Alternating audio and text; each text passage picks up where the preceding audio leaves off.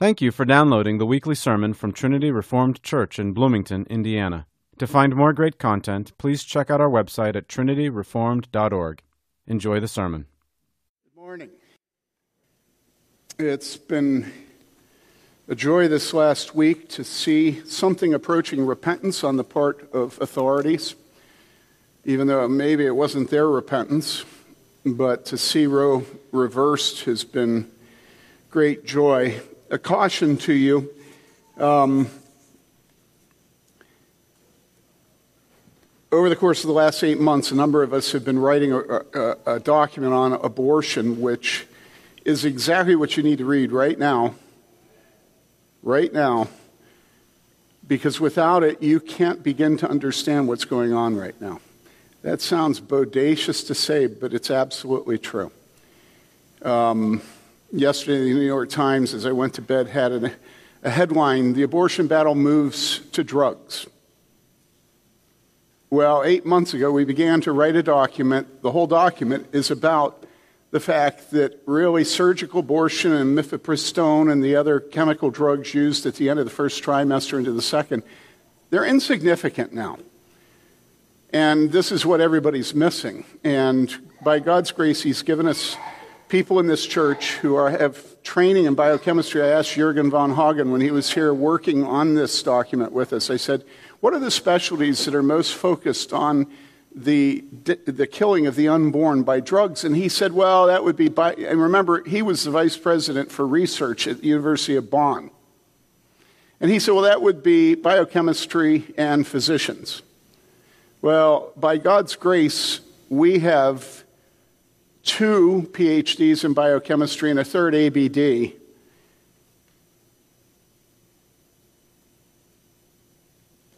Which ABD stands for all but done. So that's Caleb, lazy dog, hasn't finished his dissertation yet. I don't know that there's another church in the country that has that concentration, not just of biochemists, the terminal degree, but also men with faith with that degree.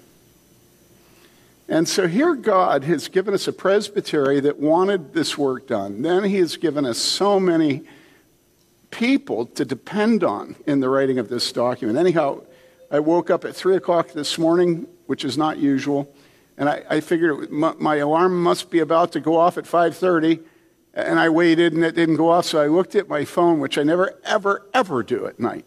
Don't ever look at your phone at night. But I did.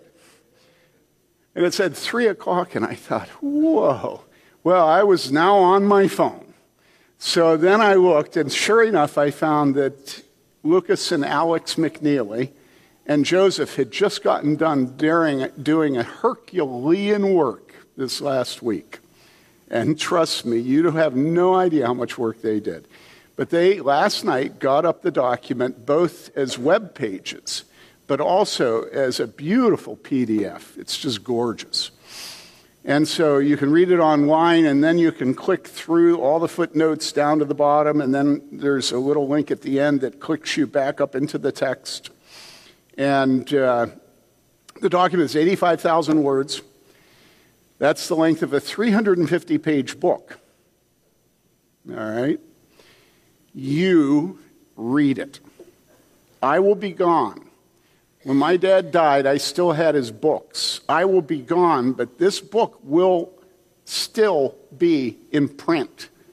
And you can't understand the battle that we now face, especially in the church. Nor can you understand the unfaithfulness of the church the past 50 years.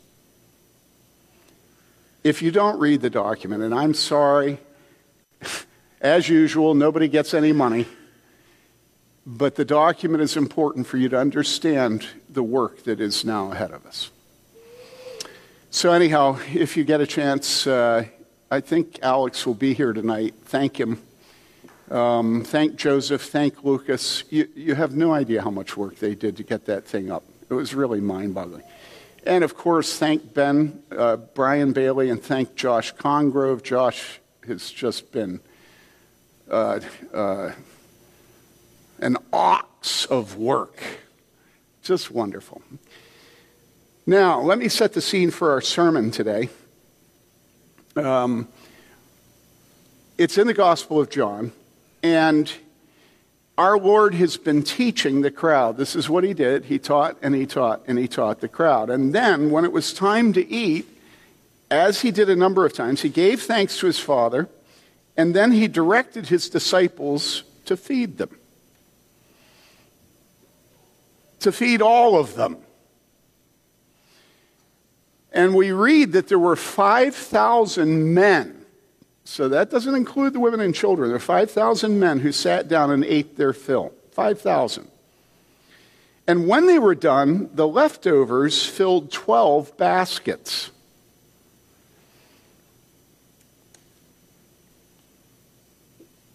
Now, this led the crowd to do something that was inspired. And that is, they sought to take Jesus by force and make him king.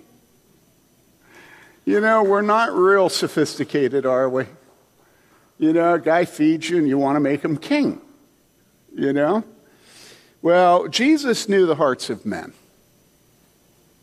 And Jesus wasn't so cheap. You know? Politics really is cheap. And so Jesus left them. He escaped their clutches and he went up on the mountain alone. Well, the next day, the crowd found him again. And Jesus began to teach them again. And our sermon text this morning is the teaching that he gave at that time, found in John chapter 6, verses 35 to 40. This is the word of God, and it is eternally true. Jesus said to them, I am the bread of life. He who comes to me will not hunger, and he who believes in me will never thirst. But I said to you that you have seen me and yet do not believe. All that the Father gives me will come to me, and the one who comes to me I will certainly not cast out. For I have come down from heaven not to do my own will, but the will of him who sent me. This is the will of him who sent me, that of all that he has given me I lose nothing, but raise it up on the last day. For this is the will of my Father, that everyone who beholds the Son and believes in him will have eternal life, and I myself will raise him up on the last day. This is the word of the Lord. Let us pray. Father God, we are weak.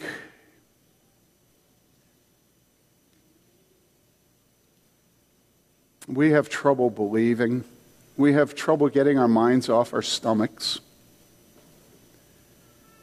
We are led by men with feet of clay who are sinners as we are. Yet, Father, we have come here to be fed the bread of life. And so we ask you to be faithful. We have come, now feed us, Father. May the words of my mouth and the meditation of every heart here be acceptable in your sight, you who are our strength and our Redeemer. We pray in Jesus' name. Amen. Excuse me.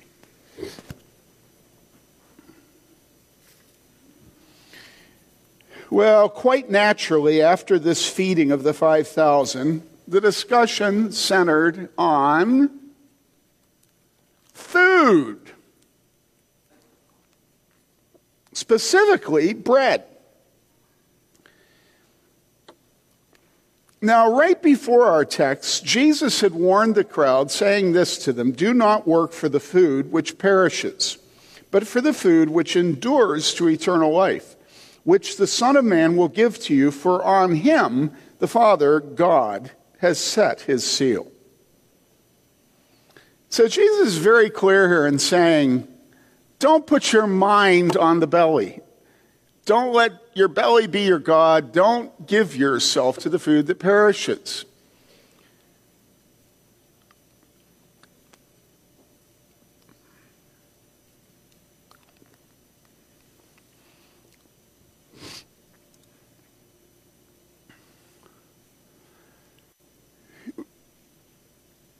It's very interesting to me that at a time in history when we are absolutely and utterly degraded in our morals, filthy in our morals.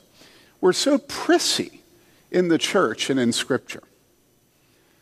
And I have often said to you, for heaven's sakes, everybody else is talking about sodomy, can't I? And so in the church, we're supposed to be so sweet and delicate. And the last few years, I've made a point of reading every footnote in the NASB. And again and again and again, our modern Bible translators take the edge off of the actual Greek and Hebrew words. They just do it incessantly.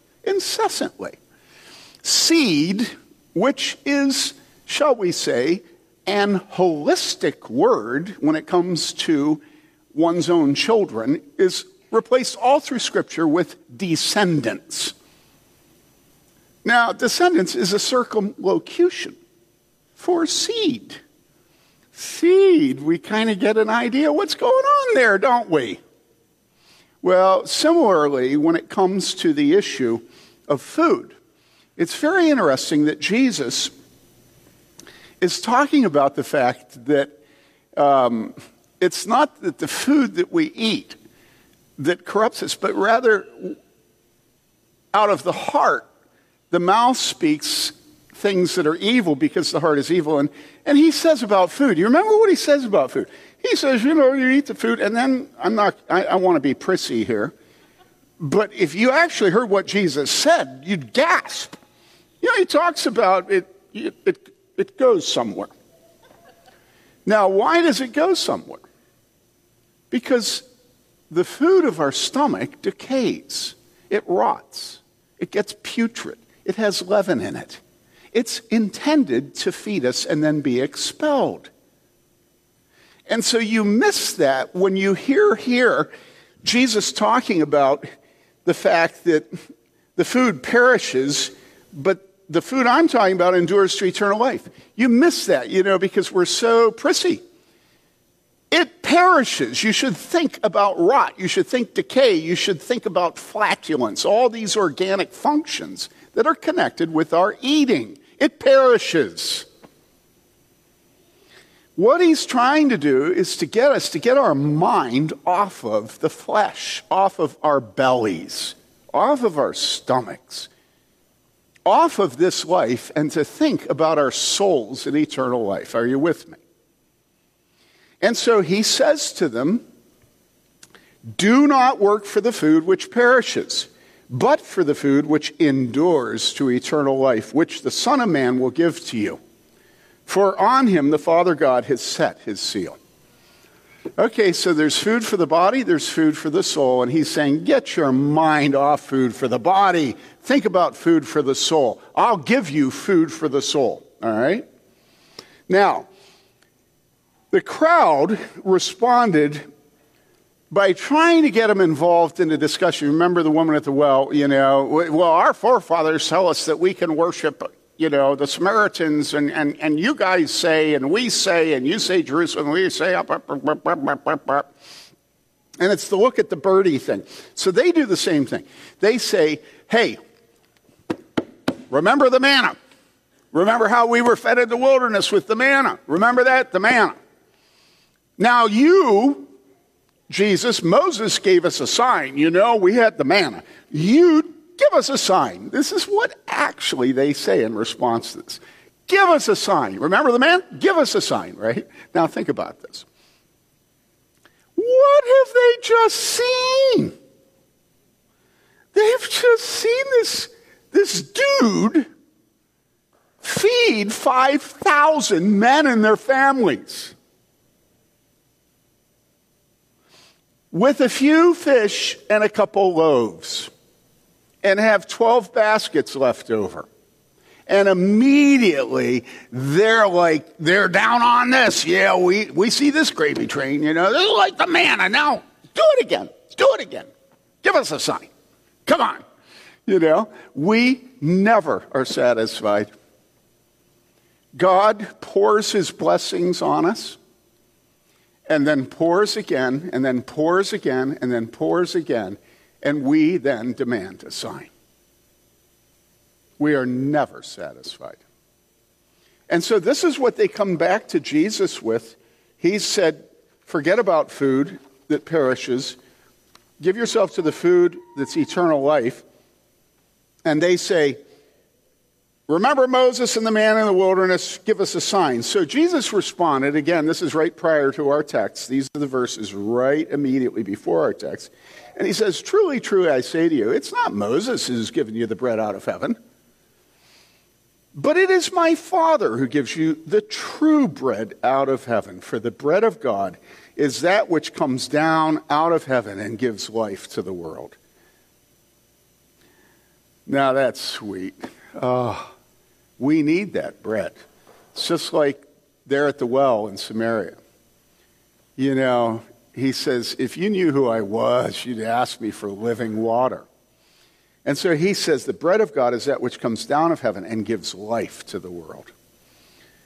How did they respond? Well, it says in verse 34, then they said to him, Lord, always give us this bread. Now, that's kind of interesting, isn't it? Why would I say it's interesting? Well, because they just got fed, and then they talked about the manna, and then they said, give us a sign. Jesus then redirects or rebukes them, depending on how you want to put it. And then they say, give us that bread. All right, you heard it. That's what they said, give us that bread. Now, here's the question. Do you think that they wanted the bread from heaven that produces eternal life? Do you think that the people that answered him were desirous of the bread that gives eternal life?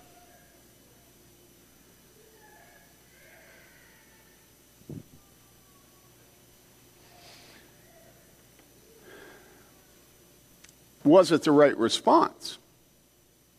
Yeah, it's the right response. Do you want the bread that gives eternal life? It's the right response. Do you want the bread that gives eternal life? Do you want the bread that gives eternal life?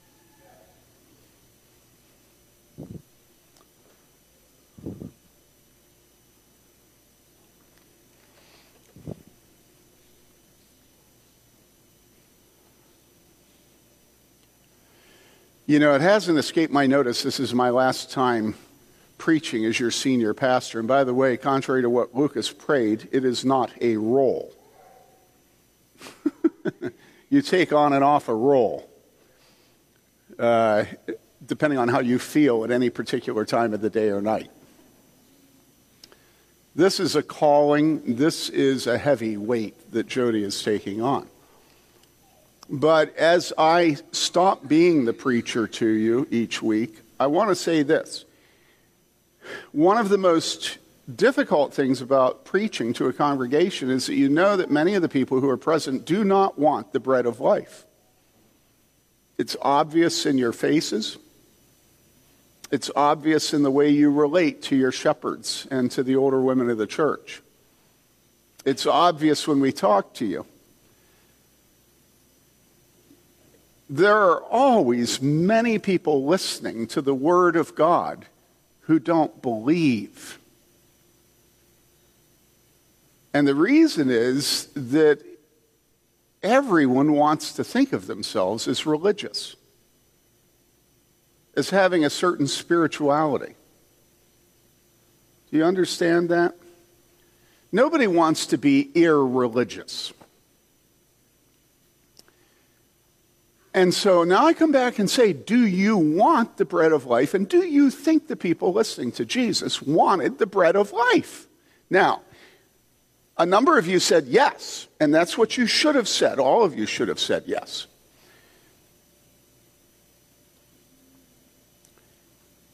It is very interesting. We'll get back to this question in a second, but it's very interesting that the crowd finally says, Lord, always give us this bread. And it is when they ask him to do this that our text begins with Jesus saying, I am the bread of life. They asked for the bread. He then said, I am the bread of life.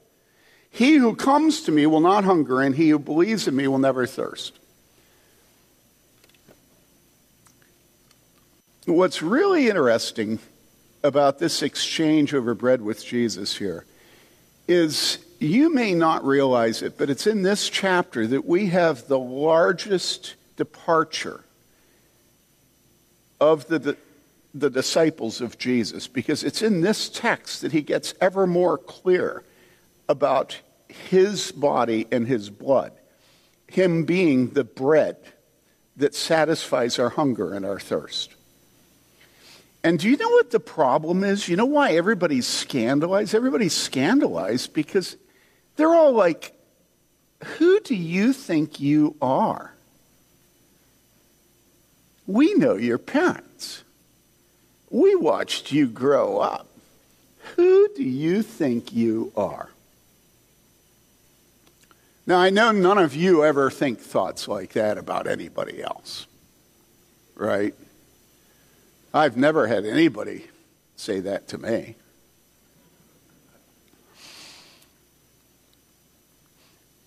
But once you hear that that's what scandalized them, and you stop and think about it, and then you hear him say this, I am the bread of life. You put yourself there, and this dude puts his pants on just like you do. He's there. He has to use the washroom. And he is saying to you, I am the bread of life. He who comes to me will not hunger, and he who believes in me will never thirst. He's like, oh my goodness. You know, this dude has delusions of grandeur. He's almost as good as Adam.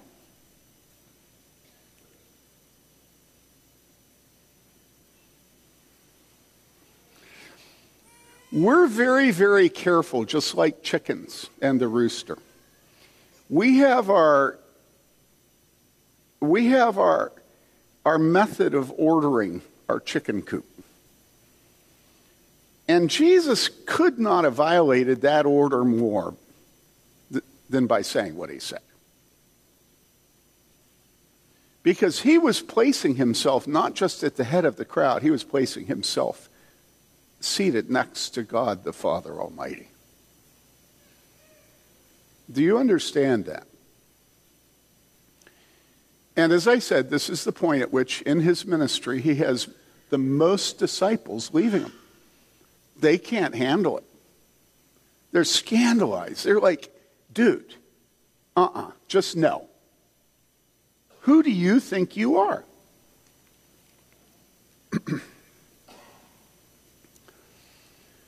He says, I am the bread of life. He who comes to me will not hunger, and he who believes in me will never thirst.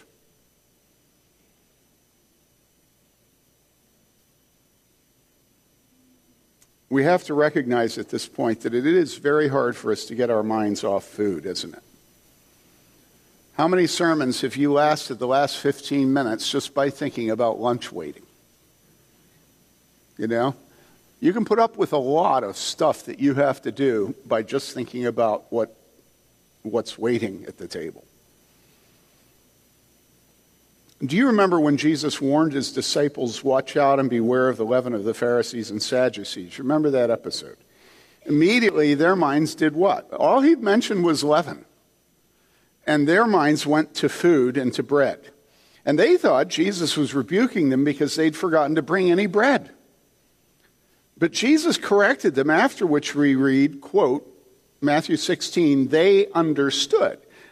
I love this statement of Scripture because I don't know why, but it's just like, rarely does Scripture lower itself so far to us to wake us up and get us on the right track. So listen to this blunt, simple statement. It says, they understood that he did not say to beware of the leaven of bread, but of the teaching of the Pharisees and Sadducees.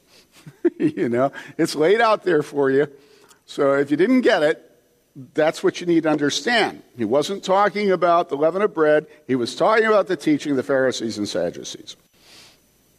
And it is hard to get our minds off food, isn't it? After all, Jesus told us to pray like this: give us today our daily bread.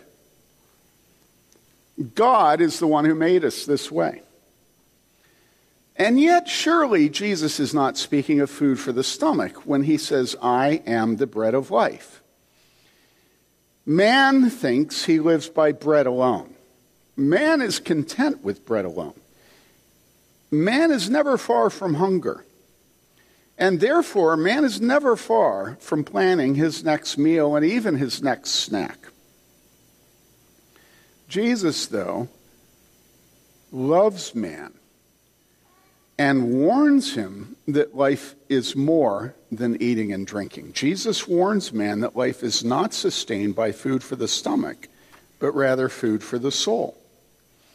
You remember when Jesus was in the wilderness, he hadn't eaten for 40 days. You remember this.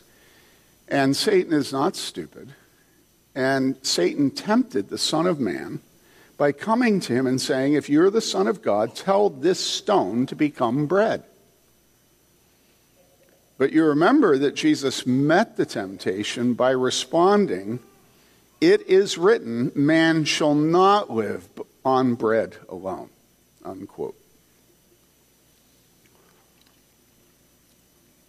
Now then, verse 35 again, I am the bread of life. He who comes to me will not hunger, and he who believes in me will never thirst. And so we see from that statement that eating the bread is to come to Jesus. Eating the bread is to come to Jesus. Eating the bread is to believe in Jesus. Or to say it another way, coming to Jesus is eating his bread. Believing in Jesus is eating his bread. Those who desire life must come to Jesus and believe in Jesus. If they do so, if they come to him and believe, he promises them it will be the end of their hunger and thirst. Never again will they thirst or hunger. All right? That's the promise. But as we said a minute ago, it's very hard for us to get our minds off our stomachs. Satan knew this and exploited this weakness of man and the temptation of the Son of Man. But here, Jesus is not speaking of our stomachs, never thirsting or hungering again. Jesus is speaking not of our stomachs, but of our souls. Now, I want us to move away from thoughts of food, because that's where Jesus is leading us at this time. Think of your soul. If man's most basic instinct is self-preservation, rightfully, this applies first to his soul. Since Adam's fall, we have been banished from the Garden of Eden, and we know it.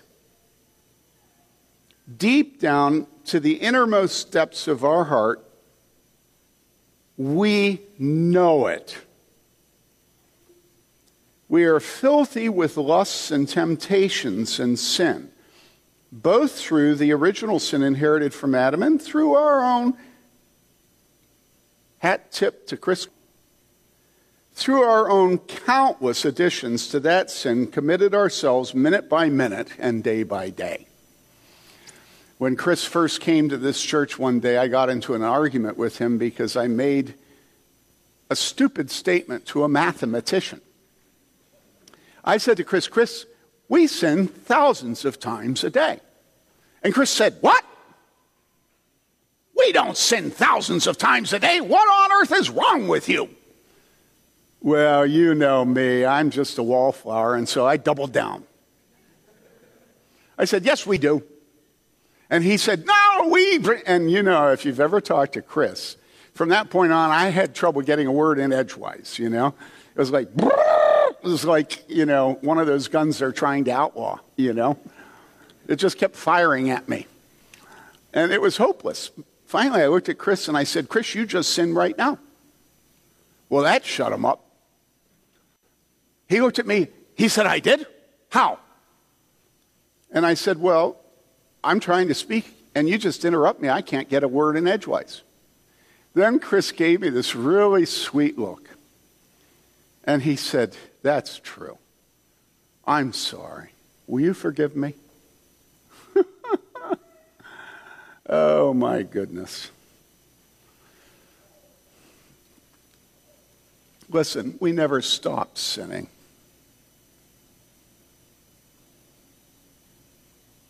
And the older you get, the more aware of it you'll be.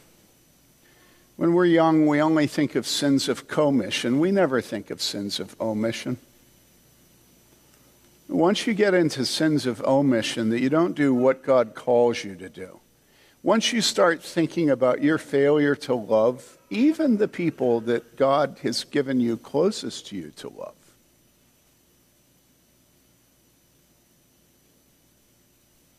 our awareness of our depravity is the word we use theologically, our awareness of our filthiness. And those of you who are children have a very, very sensitive awareness of their sin. You have to get older and go to school to lose that. But you don't ever want to lose it. You want to grow in tenderness towards God. And as you grow in tenderness towards God, you grow in your awareness that God's holy and that you're not. You can hide a lot of it. And if you have a bad mother, she'll teach you how to hide it. If you have a good mother, she'll try to exacerbate your awareness of it. You know, she'll try to see you 1 and improve you 10. That's why I had a good mother.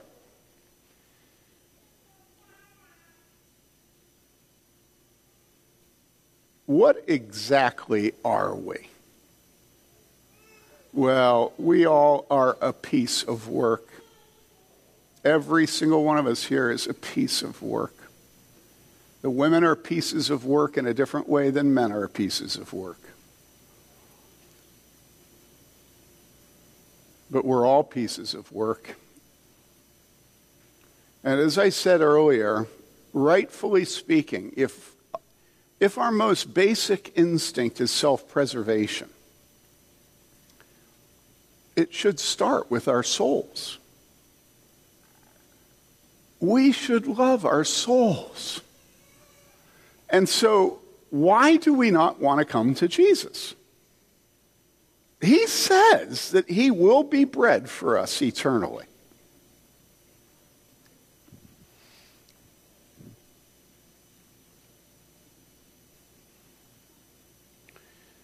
Since Adam's fall, we have been banished from the Garden of Eden, and we know it.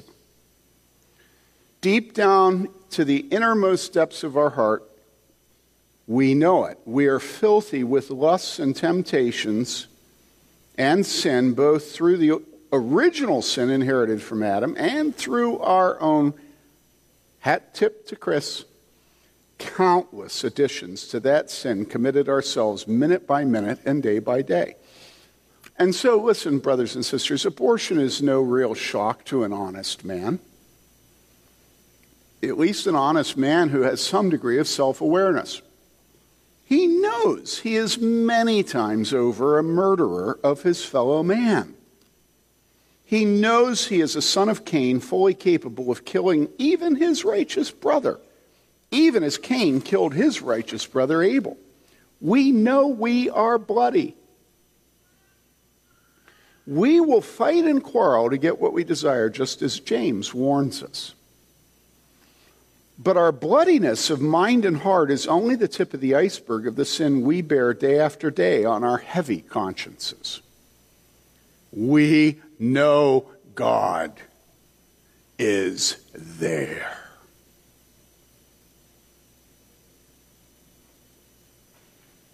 I so often grieve over Christians' timidity in confessing their faith.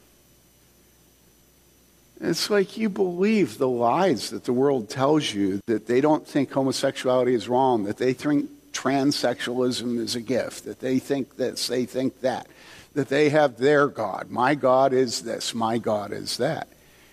Don't ever, ever believe the world. They start by defying and denying God, and so of course they'll lie to cover their tracks.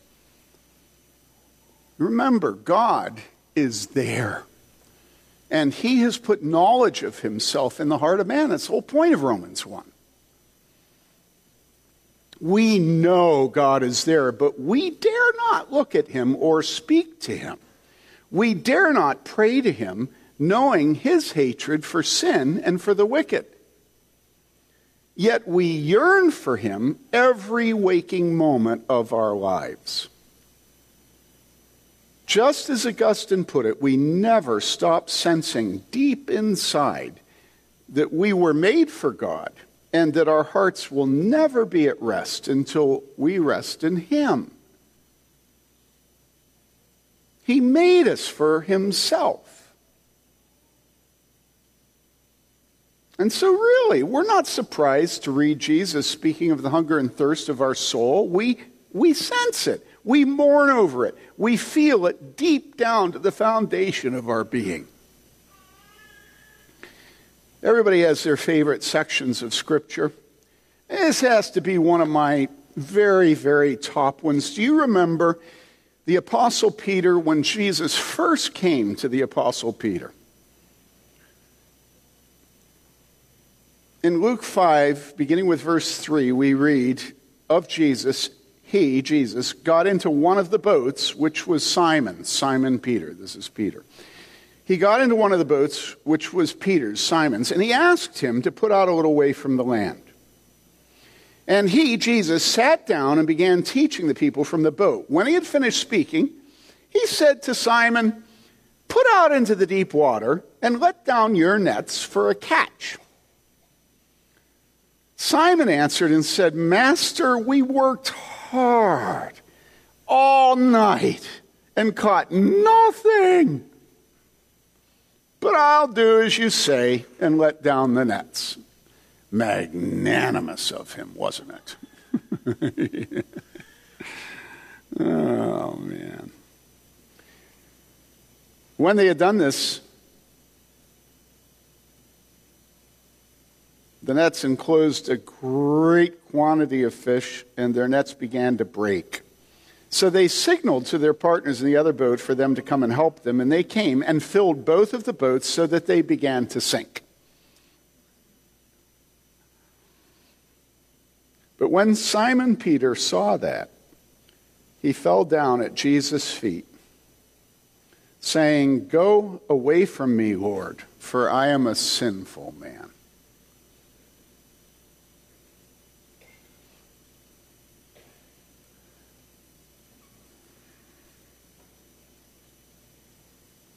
Is this not our own response to the press when Jesus is present? Is this not our own response to Jesus' words that are recorded in Scripture? Isn't this our response to his death and resurrection? Isn't this our response to the preaching of his word? Isn't it really our response to the fellowship of his people around the table of his body and blood? Get away from me, Lord, for I am a wicked man. We never stop being aware that we deserve nothing good from God. And so what? Very often, so we don't come. We don't eat.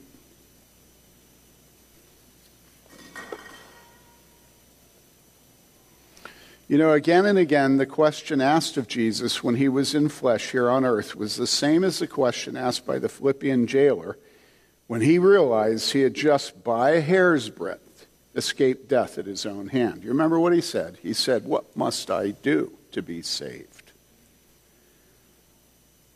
Now, you know this jailer was not a weak man with deep insecurities. His response came from a manly man. A manly man in the presence of death, with the full knowledge that it is appointed unto man once to die, and after that the judgment.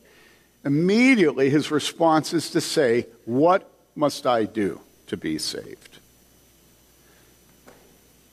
That's how close to the surface our awareness of the fall, our awareness of original sin, our awareness of our sin, our awareness of God's holiness, our awareness that God sees everything. It's right there. A Roman jailer. And faced with death, he says, what must I do to be saved?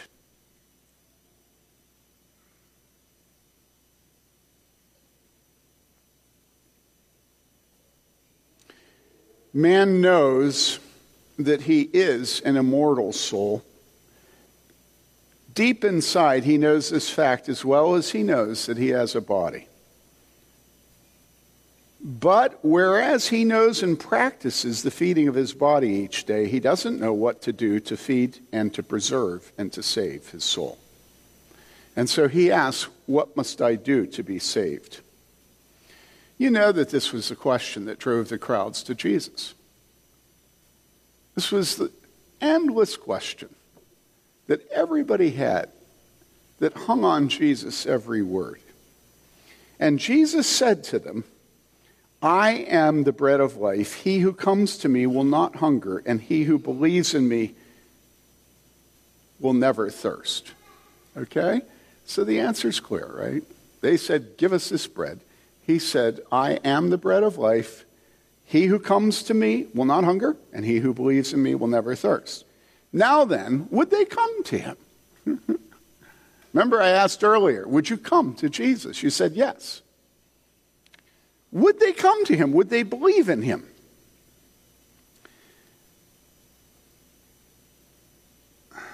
Now listen. Don't believe the flatterers. Jesus is not more than anything else gentle and lowly. And we see this repeatedly in his declarations to those who are seeking him, to those who are attentive to what he said to them. For instance, here, one would think Jesus at this very point would be at his most gentle and lowly. The crowds are attentive. They've asked him to give him that bread. He said, I am the bread of life. He's told them to come to him and believe in him. And here is what he says next. But I said to you that you have seen me and yet do not believe. This is Jesus.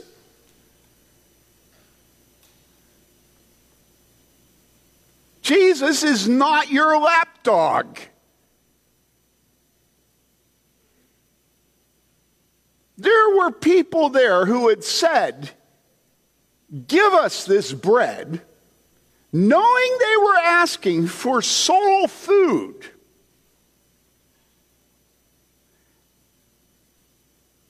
Who, when he said, yet you do not believe, he was speaking to them and rebuking them for saying they wanted the food.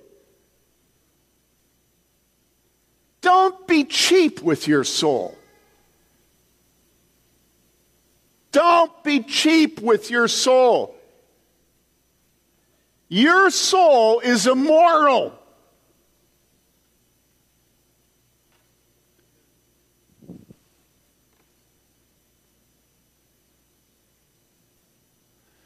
At this point in the first service, I went off on mothers.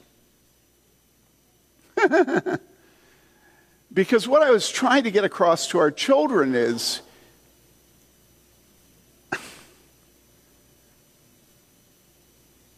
you know, your goal in life is not to please your mother. I hope you'll please your mother. But your mother can be fooled about who you are and what you are.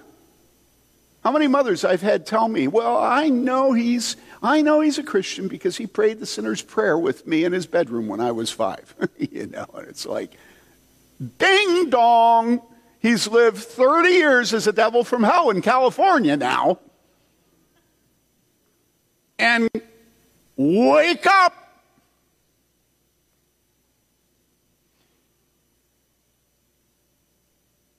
I want you to please your mothers if they're godly, but if your mother teaches you to be superficial and sentimental and romantic about your soul, she is destructive to eternal life. Don't let her fool you. There are people here today who would say, I want that bread, and who do not believe. Now, who are they? Well, by God's kindness, I don't know, although I could give you some pretty good guesses. I actually have people here that I don't think are believers. Every pastor should have that. After all, how do you care for your sheep if you're not able to make a distinction between those you think are regenerate and those you don't think are? This was the first thing that Martin Lloyd-Jones asked of everybody that came in his office for counsel. He tried to establish whether they were regenerate or not. Would be helpful knowing how to deal with a sheep if you knew whether it was a sheep or a wolf. Right? In other words, I don't have thoughts because I'm aggressive. I am aggressive. My son-in-law, who walked into my aggression in my garage last night, has some near-death experience of that. It wasn't that bad, though. Yeah, no, stop your facial tics. I adore you, Doug. I adore you. Listen, I want you to hunker down on the truth that after they said to him, give us this bread, and then he said, I'm the bread, and then he told him to come to him. He then said, you don't believe. Hunker down on that and think that through. How is it helpful for Jesus to point out that there are people present who ask for the bread who don't want it? You say, well, what do you mean don't want it? And I say, he said that they would not come, that they did not believe. Okay?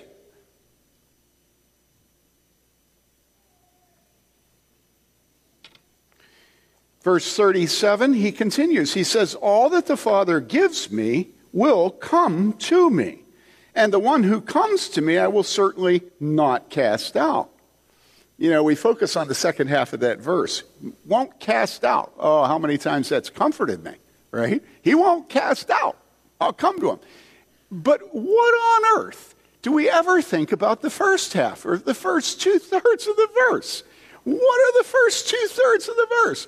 All that the Father gives me will come to me, and the one who comes to me. We've got two commands there to come. Those the Father gives him will come to him, and those who come to him, he will not cast out.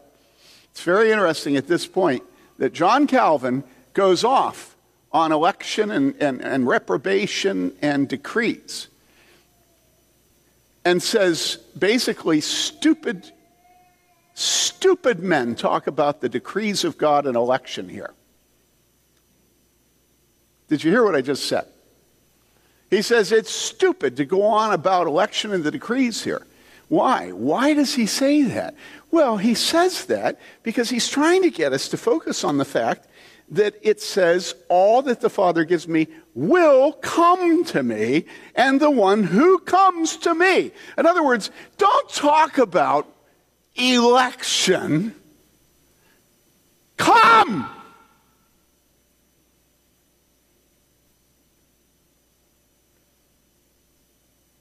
I mean, do you get it?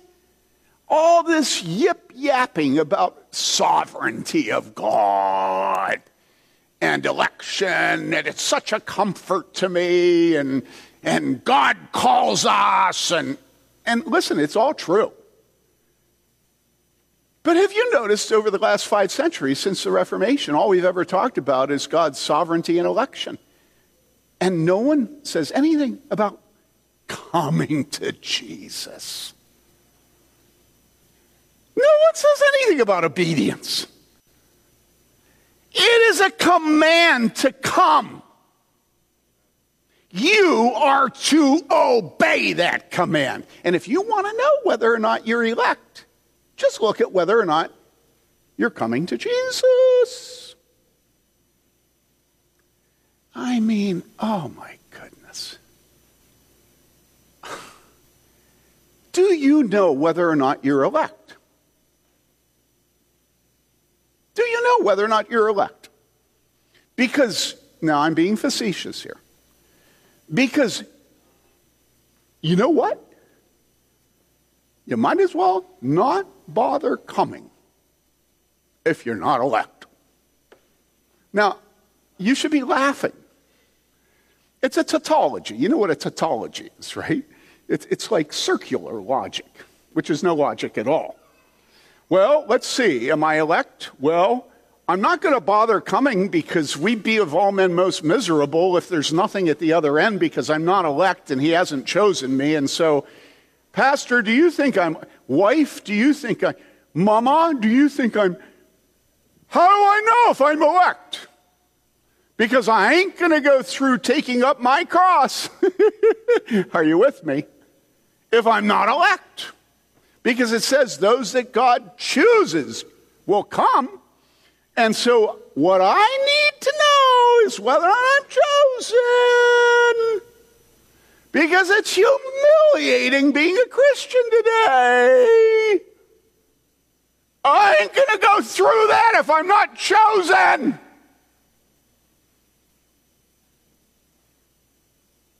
It's just stupid. What you need to know is that it is the prerogative of God to give you commands. He made you.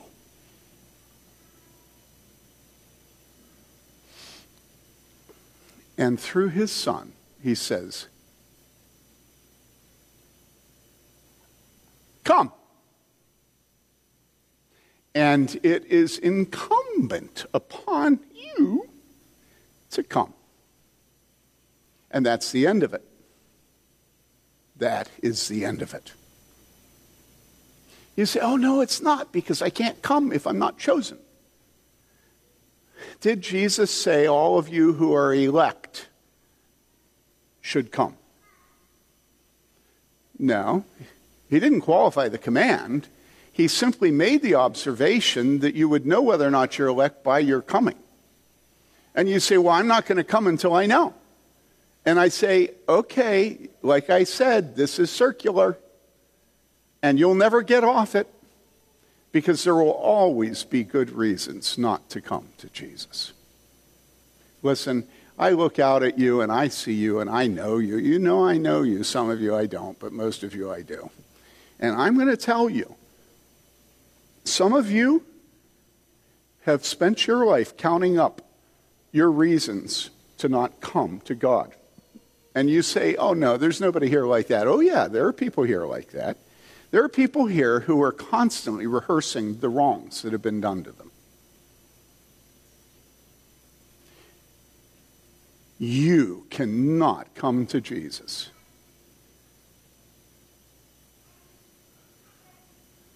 if you're counting up the failures of God in your life. You have no idea what God is doing with you. He commands you to come. You spend your life counting your suffering instead of your blessings. God doesn't owe you anything. Haven't you learned that so far? You count all your sufferings. Go ahead, count them up. What does God owe you? You say, well, he owes me that I wouldn't have gone through this, and I wouldn't have gone through that, and I wouldn't have gone through the other thing. My dad wouldn't have died. Oh, okay, knock your socks off. Alexander Solzhenitsyn has 3 volumes of the Gulag Archipelago. And he'll see you one and raise you 10 billion. If you've ever read it. I'm nearly done.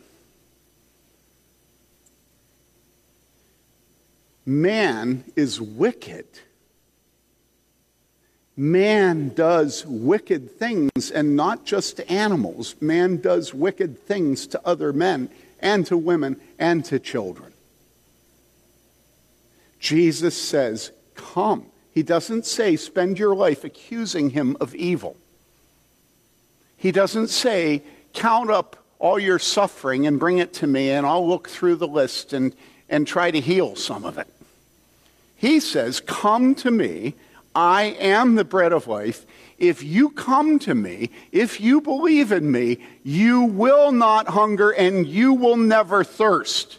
And you say, well, how does that work? I have so much pain. It's like, dude, dudette. Have you ever read the Bible? You talk about pain? Have you ever read the Bible? This is an evil world. You are evil yourself. Come. Stop accusing God of being evil. Stop counting all your suffering and thinking that God owes you something. God owes us nothing. Nothing. You should be thankful that you're hearing me saying this. This is God's blessing to you that I am telling you he owes you nothing.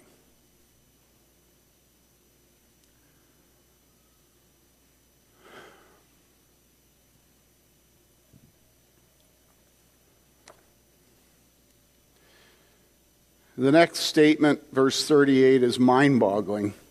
Right after Jesus says this, okay, that he will certainly not cast out those who come to us, he says this. He says, for I have come down from heaven, not to do my own will, but the will of him who sent me. What was the will of his Father when he sent him here? For God so loved the world that he gave his only begotten Son, that whosoever believeth in him shall not perish, but shall have everlasting life. You remember in the garden? He says to God, if it be possible, take this cup from me. Nevertheless, not my will, but thine be done. Jesus here makes a pretty outlandish statement that he is not interested in doing what he wants to do. I mean, you realize that. He says, I have come down from heaven not to do my own will, but the will of him who sent me. And the will of him who sent him was that he die. That he give his life as a sin offering for you. And you say, well, there you go again. Verse 39, this is the will of him who sent me, that of all that he has given me, I lose nothing, but raise it up on the last day. And so from eternity past, there is a pact between the Father and the Son for the soul of believers. And so God has chosen those who will belong to him from before the foundation of the earth. And Jesus has come to purchase those souls with his own blood. And Jesus comes to us, and all the work has been done. And now he commands us. And he says, come. Come. He reveals the will of his Father. And the will is all that his Father has given him, Jesus, that he lose nothing but raise it up on the last day. And then he says, for this is the will of my Father, that everyone who beholds the Son and believes in him will have eternal life, and I myself will raise him up on the last day. Heaven has become more precious to us as a congregation the last few years, eh? We have more up there, don't we? And we tend to think about our mothers and dads. I said to Mary Lee yesterday, I wish that my mom and dad and your mom and dad were here. I miss them. And she said, well, we're the old people now. We've lost a lot of good uns, haven't we, the last couple of years? you, your mom.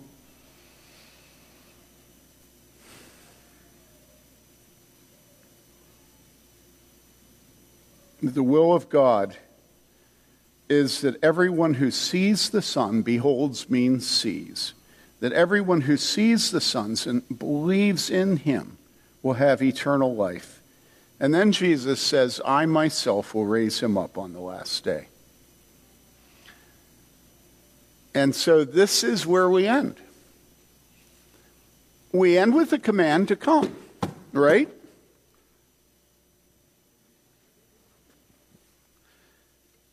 If you hear me squishing as I walk, it's because there's now a bunch of water.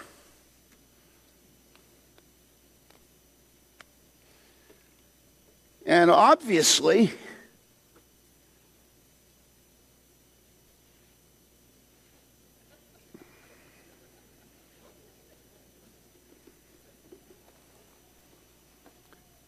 no, just sit down, sit down. Water don't hurt anybody. I mean, didn't we just... Listen. Would it make sense to you? Listen to what Jesus says. Jesus is in the upper room, and he has his high priestly prayer. Listen to what he says. He says, I have manifested your name to the men whom you gave me out of the world. So again, this theme that God gives his Son certain people. They were yours, and you gave them to me, and they have kept your word. Now they have come to know that everything you have given me is from you. For the words which you gave me, I have given to them, and they received them and truly understood that I came forth from you. And they believe that you sent me. It's almost identical language, you know. I ask on their behalf. I don't ask on behalf of the world. Notice, there's that gentle and lowly again. I don't ask on the basis of the world, but of those whom you have given me, for they are yours, and all things that are mine are yours, and yours are mine, and I have been glorified in them. I am no longer in the world, and yet they themselves are in the world, and I come to you, Holy Father, to keep them in your name, the name which you have given me, that they may be one, even as we are one. Then listen to this statement. He says, while I was with them, I was keeping them in your name, which you have given me, and I guarded them, and not one of them perished, but the son of perdition, so that the scripture would be fulfilled.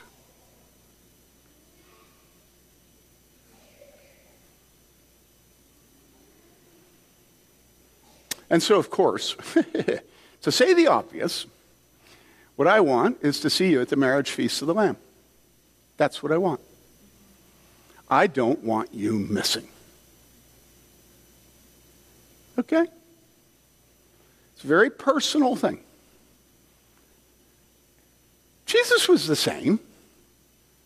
What do we want? We want to be together for eternity. Why is death so awful? It's because you get separated from the people that are most dear to you.